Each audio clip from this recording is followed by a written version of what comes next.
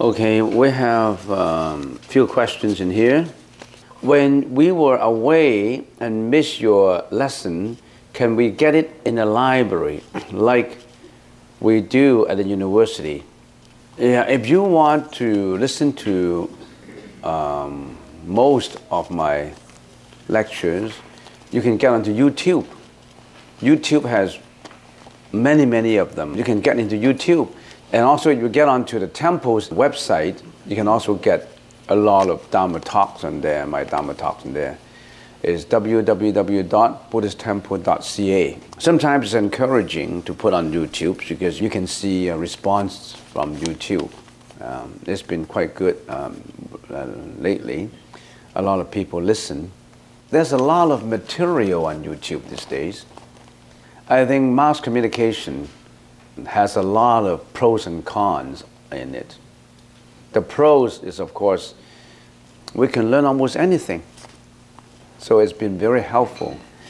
But on the other hand, there are also cons about the internet. Buddhist lectures or any lectures about spirituality, the clicks maybe 10,000, 100,000, 200,000. But something, a song or something, I don't know, 20 million, 30 million. People like sensual pleasures. Not a lot of people like to get into the spiritual approach of life. They just want to get senses satisfaction, instantaneous sensual satisfaction. The more you get into those sensual pleasures, the more you get into it. It's an intoxication. You think that, oh, I can click into it and I see it and I have the choice of not seeing it. But I can tell you, you don't have a choice, actually. Because if you don't have sensual pleasures, seeds in us, you wouldn't be born in the desire realm, the world of desire now. And these is not just Buddhism. Hinduism, Jainism, Taoism, they all have the same understanding regarding existence like that. Talking about sensual pleasures, 2,600 years ago, there was a prince by the name Siddhartha Gautama in India. He enjoyed the most luxurious things in the world. He had a lot of concubines, a lot of materialistic enjoyment. He enjoyed himself in the palace and nothing but riches. But after a long time, after a while, he wanted to abandon those because he knew that he couldn't get. He was not happy, even though living in luxuries, living in sensual pleasures. A lot of dancers and concubines and ladies were dancing, artisans were dancing around her, beautifully dressed and perfume and dances and drums and music. At that time, maybe it's enjoyable at that time. Then after a while, they were so tired that everybody wanted to sleep on the floor. And one was snoring, the other was saliva coming down from the mouth, and another one. So they were sleeping in such an awkward way that it's not beautiful anymore. It's ugly.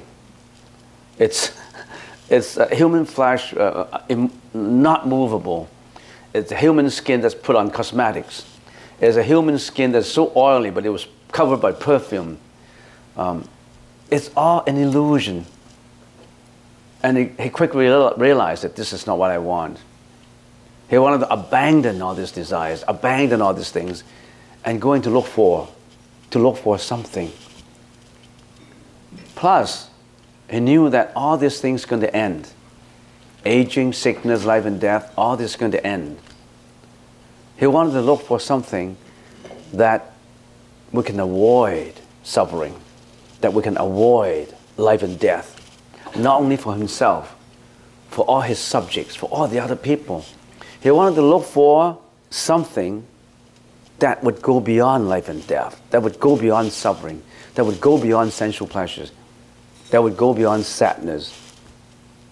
He was in pursuit of such thing. He abandoned all this and become an ascetic. Next question. What are the purposes and benefits of meditation? Thank you. Oh, it takes 1 year. We have taken how many years? I think you have taken 10 years. You should tell us about what the purpose and benefits of meditation. I'm sure you can say about it. I would quote the Buddha. Yeah. Yeah. What are you going to gain from meditation? Nothing. Nothing. In fact, you're going to lose some things.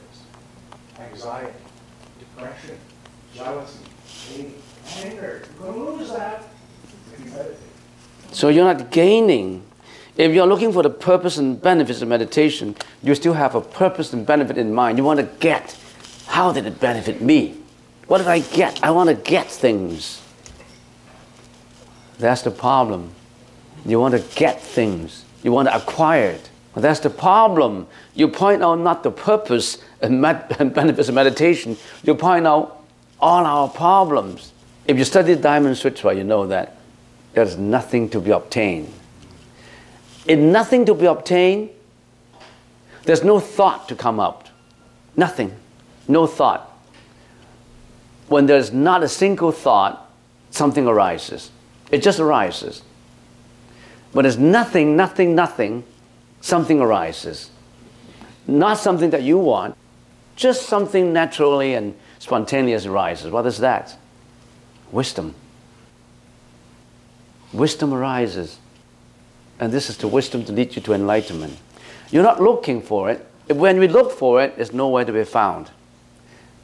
When you're not looking for it, when you're not attaching to it, it's there. Isn't that funny? It says, seek and thou shalt find. Well, seek and thou shalt lose. You lose and lose and lose. There's nothing else to lose. Something comes up. So Lao Tzu in Tao Te Ching says, the ultimate purpose of learning is to lose. When you lose and lose and lose and you lose everything, oh, something comes up. What you gain is only knowledge. What comes up is wisdom. Knowledge can be gained, but wisdom has to be nurtured. Wisdom has to come when you free yourself from knowledge, when you free yourself from bias, when you free yourself from all these impurities and mental afflictions. The purpose of meditation is just like a mirror.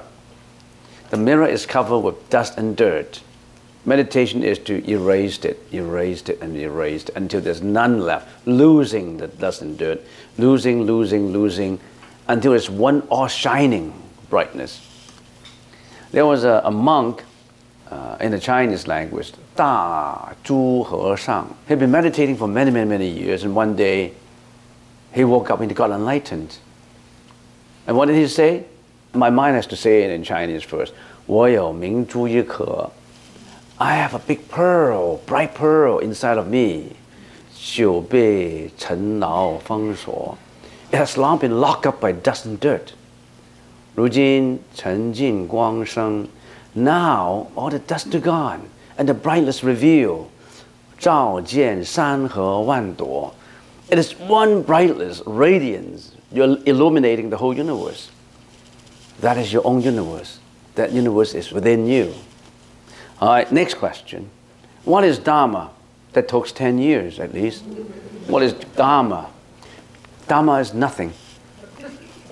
Dharma is nothing. Dharma is nothing. But Dharma is everything. And Dharma is to free yourself from everything. If Dharma is to free ourselves from everything, and how can we talk of Dharma having a thing? But then Dharma originates all things. Then how can you say that Dharma is nothing? Dharma is everything and Dharma is nothing. One of the Dharma masters that I listened to says the whole of the Buddha's teaching are, number one, 50% half is about really understanding the cause and effect. And another 50% half is once you understood, cultivating oneself to break free from the cycle of birth and death, trying to attain nirvana. Is it correct? It is correct, but it's also incorrect. Because the Buddha talked about not only of cause and effect, Many, many things. Cause and effect is one of the natural laws of the universe. And by understanding the cause and effect, yeah, I understand cause and effect. Whatever I sow good seeds, I got good karma, I got good results. When I have bad, then I have bad results. So does that mean that I always have to do good, then I get good results? Okay, if I do good, if I have good results, then I go to heaven. So I go to heaven and I enjoy all the pleasures and happiness of heaven. And then what? And then after you enjoy the happiness of heaven, then you still have to get into the path of reincarnation. Even the good is bad. Even the good has to get rid of. Get rid of the good. Of course, you learn to get rid of the bad things and learn the good things. But once you get rid of the bad things, you still carry the burden of good things. Even good should be got rid of. Not to say the bad things. The good is polluted. That's what we mean by purity. Of course, the good things will entitle you to go to heaven, to be rich, to be beautiful, to be handsome, to be healthy, to enjoy the luxuries of life. Because you have germinated good causes, of course you are entitled to good effects.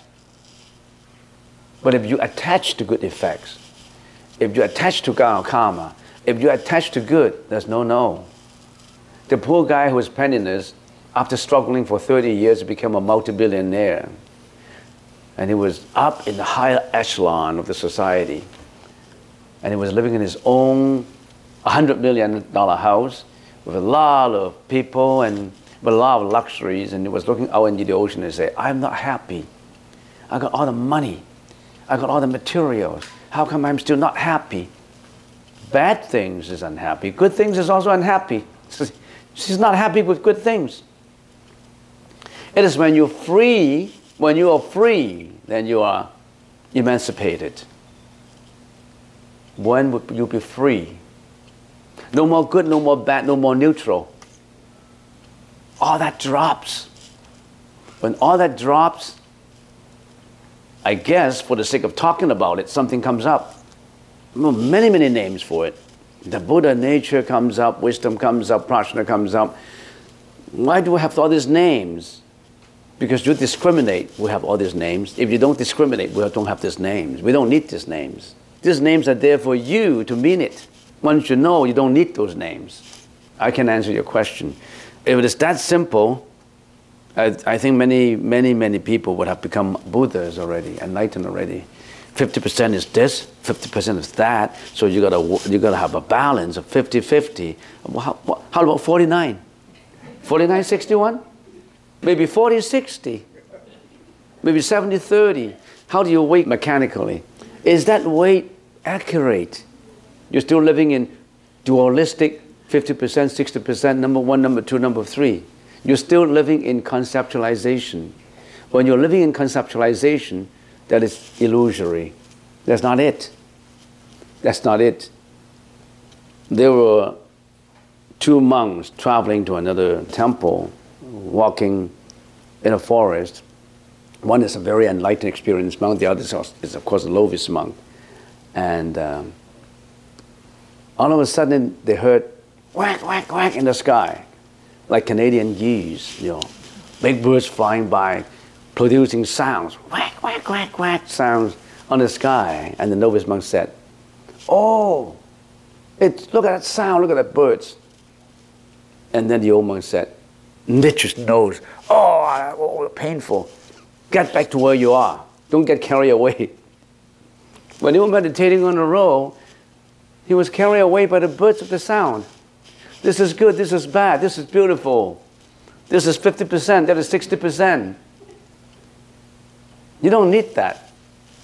You're being carried away by the numbers, by the sound, by the sight, by the frequency.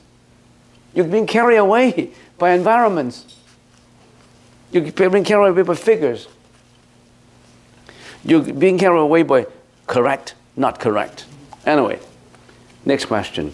If wisdom is something we learn through walking our own path in the process of learning, we might have done wrong, bad things in order to learn what is good. That means If we always worry about the bad karma that we might have planted along the way when we learn, then we become paralyzed. The Buddha said, don't worry about it. Worry comes from the mind. Worry comes from the mind because you have the seeds of worry in you. Which the reason why we come here, because we have all kinds of seeds in our, when we say seeds, it not really means planting seeds, it's an example, hidden energy. We have the hidden energy of worry in our mind that's been built up from generations, from many, many reincarnations. When you think of something uncertain coming up, you always worry about it. That is in our seeds. When you worry all the time, that means your seeds of worrying have been quite significant. Try to build up all the good causes and just work accordingly. Don't worry. But it's easy to say don't worry. We still worry. But this is something that we should train ourselves. Sometimes a worry will come up, and later you find out that worry, you should not be worrying about that worry. So you're wasting your energy in worrying about it. Whatever good comes up, it would come. Whatever bad comes up, it would come. Whatever will come is because of certain causes. You already have sowed those causes, then you will get these bad results, or good results, we don't know. You can't change the past. Worry comes from something happening in the past, and you worry about, oh, it may similarly happen in the future. Something already happened that contribute to whatever bad things come up or whatever good things come up. Something already happened. You can't change the past, but you still can change the present. The present, you can work at the present. Usually, some people say when a worry comes up, don't continue the worrying. Just drop it. Drop it as if it is something that you don't need. In the Chinese ancient stories, there was a village in which there's a family, an old man had their only son in the family. They had a horse ranch. And his son was training horses, and one day he was tossed down by a horse, and he broke his leg, and he was limping. So the old man said, oh, we're very unfortunate. You know, my son is very active and lively, and now he's crippled. He couldn't walk properly. Oh, it's a tragedy. So the old man wasn't very happy about it. And then a few months later, 2 or 3 of his horses actually got out and ran away. We didn't know where the horses were. Oh, I lost my herds of horses. It's another terrible thing happened to me. And I don't know why these things keep on happening to me. I don't like that. And then half a year later, the nation wanted to draft young men for the war. And officers locked at the door. We need to draft your son. And so the son came up when he was limping. Oh, your son is limping, so he's crippled. Oh, you're free. We don't need a cripple as a soldier marching onto war. So, we don't need to draft him. So his son didn't have to die. But most people die in the war, but his son, because of a broken leg, didn't have to die. And then about a month later, the 2 horses that he lost, had a whole 100 and 200 horses back. Oh, my horses went away, and then the whole herd of horses back. So all these bad things that happen actually contribute to good things that will happen later. So you saw something wrong now. It may not be really bad. It may cause you to have something better to happen. So don't worry about it now. And one of the techniques of not worrying about it is just to drop it. Drop it as if you don't need it. It's an intoxication. I don't need these drugs. This is worrying about it is my mental drug. And because my seed of worrying is agitating in me, I got to stop this. That is because of what happened in the past. I can't change my past, but I can change for the future. How can we find a balance between trying, learning, and not doing any bad karma? A lot of time we not intend to do, we don't intend to do. In the process of doing good things, you may have done some wrong things unintentionally. And if unintentional wrong karma is not full karma, there are 4 conditions to have a very strong karma. Say the karma of death, the karma of something really atrocious coming up to you. Really strong karma, what happened only based on 4 conditions. The first one is intention, preparation, performance, and finality, final. Now what do I mean by that? You have strong intention. For example, I intended to kill a certain person. He had very strong intention. Preparation, he prepared for it. He prepared the drugs, he prepared the knife, prepared a gun, prepared all this big preparation, plan on when is he coming back to work, well, where he lived, he planned on it, prepared for it. And then actually he performed the killing. And finally, that person is dead, was killed. You see this process? Now, if that person is not killed, for example, in the final stage, then that karma is not strong because these 4 conditions not fulfilled. The last conditions, finality, not fulfilled. So it's not a completely strong karma. A completely strong karma is only happen when these 4 conditions fulfill. Now, if you accidentally run down a cat on the road, the cat was rushing on the road, and you couldn't stop the car. So when you look at this karma, you kill the cat, the karma is produced, but then you look, do I have the intention? No, I don't intend to kill. So the karma itself is not as strong. You have no intention of killing the cat. Have I prepared myself to kill the cat? No, I haven't prepared anything to kill the cat. No preparation. Third, performance. Yes, I killed the cat, but I don't intend to do it. I have no preparation to do it. Finally, the cat is dead. Even though the cat is dead, my karma is not strong, but I don't have intention. I don't have preparation. It's just the cat rushed out and I killed him. Now, if the cat is not dead, for example, it's not dead. So the finality is not dead. Even the karma is weak. So it all depends. Say if you are walking on a cliff one day and you were enjoying the blue sky and accidentally you kick a rock and that rock fell down the cliff and hit somebody's head. And that man, it hit somebody's head. Do you have the intention of doing it? No intention. Are you prepared to do it? I didn't prepare to do it. Perform it? Yes. Accidentally I kicked the rock. Finality, the man is not dead. He just got hurt. So the karma is very weak. So for a strong karma to come true, it has all these 4 criteria. If you really have these 4 criteria, the bad effect will come to you real quick. Karma is working within the law. It's just like in any contract. In any contract, you really have to have consideration for it. You really have both parties, a negligence or a breach of contract. In karma, who is the judge? Nobody. It itself is a natural law. It would just carry that way. It's naturally carrying out that way. So if you have no intention of doing it, don't worry about it. You haven't prepared for it, don't worry about it. But you intentionally do it, really strong karma. Yes? Just a question, the one who's killed. Yeah? Is it possible that he's paying for the past karma? It could be. The one who's being killed because he killed him before. So it's burning off a bad karma, but then you also consider which one is stronger.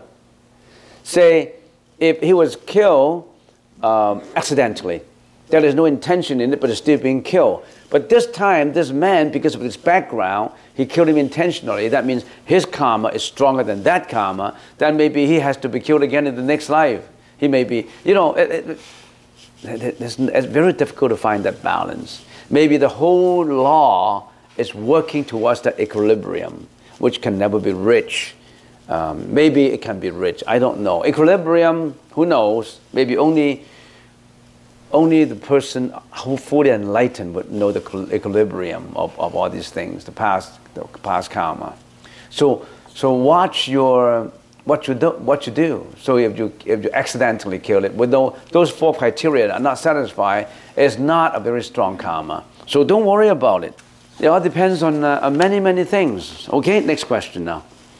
may we not burn incense but have a heart-to-heart conversation with Buddha. You mean you can converse with Buddha? Can you tell me how? You have a heart-to-heart conversation with Buddha, because the smoke polluted the environment and increased the chance of causing lung cancer. Yes, certainly smoke would pollute the environment and cause cancer.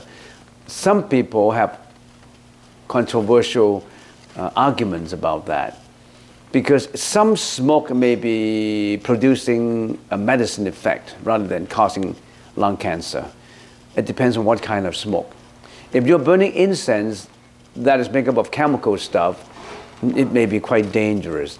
But if you are burning natural incense, like, I don't know, there's so many medicinal herbs. So if you're burning certain herbs, and it's been proven by Chinese sutras in Chinese medicines, that kind of smoke would cause you to heal. So there's certain things like smoke healing, because that kind of smoke itself carries frequencies that are molecules inside, and they get into your respiratory system, and it has a soothing effect. It has a soothing effect not only on your respiratory system, but also on your mentality system. That's the reason why some people get more calm when they sniff in something. All in all, it depends on what kind of smoke. And of course, if you want to choose not burning it and burning it, what's the options? Burning chemicals, producing smoke, and not burning it. Of course, everybody will vote for not burning it, because chemicals will be bad for your body. But if it's burning something that is producing medicine effect, they're producing calm effect, and one single incense, I don't think it would cause you harm. It won't cause you lung cancer with just one incense. And we have meditators in many monasteries that they have been burning incense for years, and I haven't heard the one who was close to the incense burner had lung cancer. It's proven that cigarette smokes produce lung cancer clinically, but I have to wait and see reports on certain medicines burning would produce cancers. But if you are at home, it's okay. You don't have to burn any incense.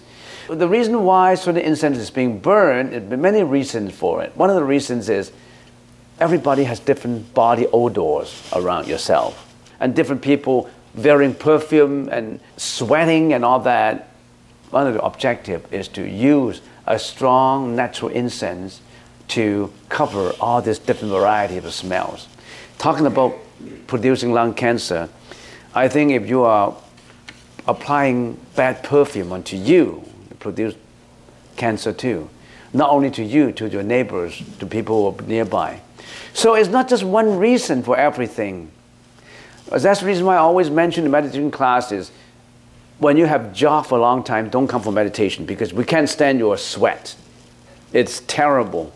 I'm meditating by the side of someone who's been sweating in jogging. Some people like to jog for half an hour. Oh, after jogging and exercising for 1 hour, I go into meditation for half an hour. Yeah, but we can't stand your sweat. You've been producing all this sweat we can't stand. And some people, the night before, they put on shampoo that is so pungent that you can't stand it. There's so many problems with body smell. Your shampoo, your perfume, your body sweat. I think that's more even serious than burning a single incense. What do you think? I may be wrong. I won't argue on just putting one incense. I would argue if everybody wear different perfumes, it's become a world of not meditators, a world of different brands of perfume. Shampoo, yes? Oh, aromatic perfume. Yeah, oh, smell. Yeah, aromatic. Yeah, yeah. It's in the ancient times they burn natural products to get into, because it's very difficult to get into the respiratory organ. only through air carrying the molecules inside and stick into your lung wall and all that. That's how they, very clever, they carry the smoke inside the lung to heal. So it all depends. Don't buy any cheap products. I sometimes come across some incense burner, it's terrible. Some bad merchants, they manufacture bad incense that is terrible. It kills your nose immediately. Okay, so just watched it. Next question. As a causation example of suffering in the human realm, do higher realms experience causation? Causation is a universal law experienced by all beings. It's not something induced by God. Conditional causation just happened that way. Does not matter where the ram is, higher ram, lower ram, you still have conditional causation as a natural law. Is it producing suffering? It itself is not producing suffering, but it's the sentient beings who act on it produce suffering. Winter itself is not guilty. It's only the person who suffers from the winter storm, winter snow, feels the guiltiness of winter. Winter itself is so free from guilt feeling. Spring itself is spring, but you attach happiness to spring. Winter itself is winter, but you attach your emotions to it. That becomes the problem. The problem is not with nature, with you.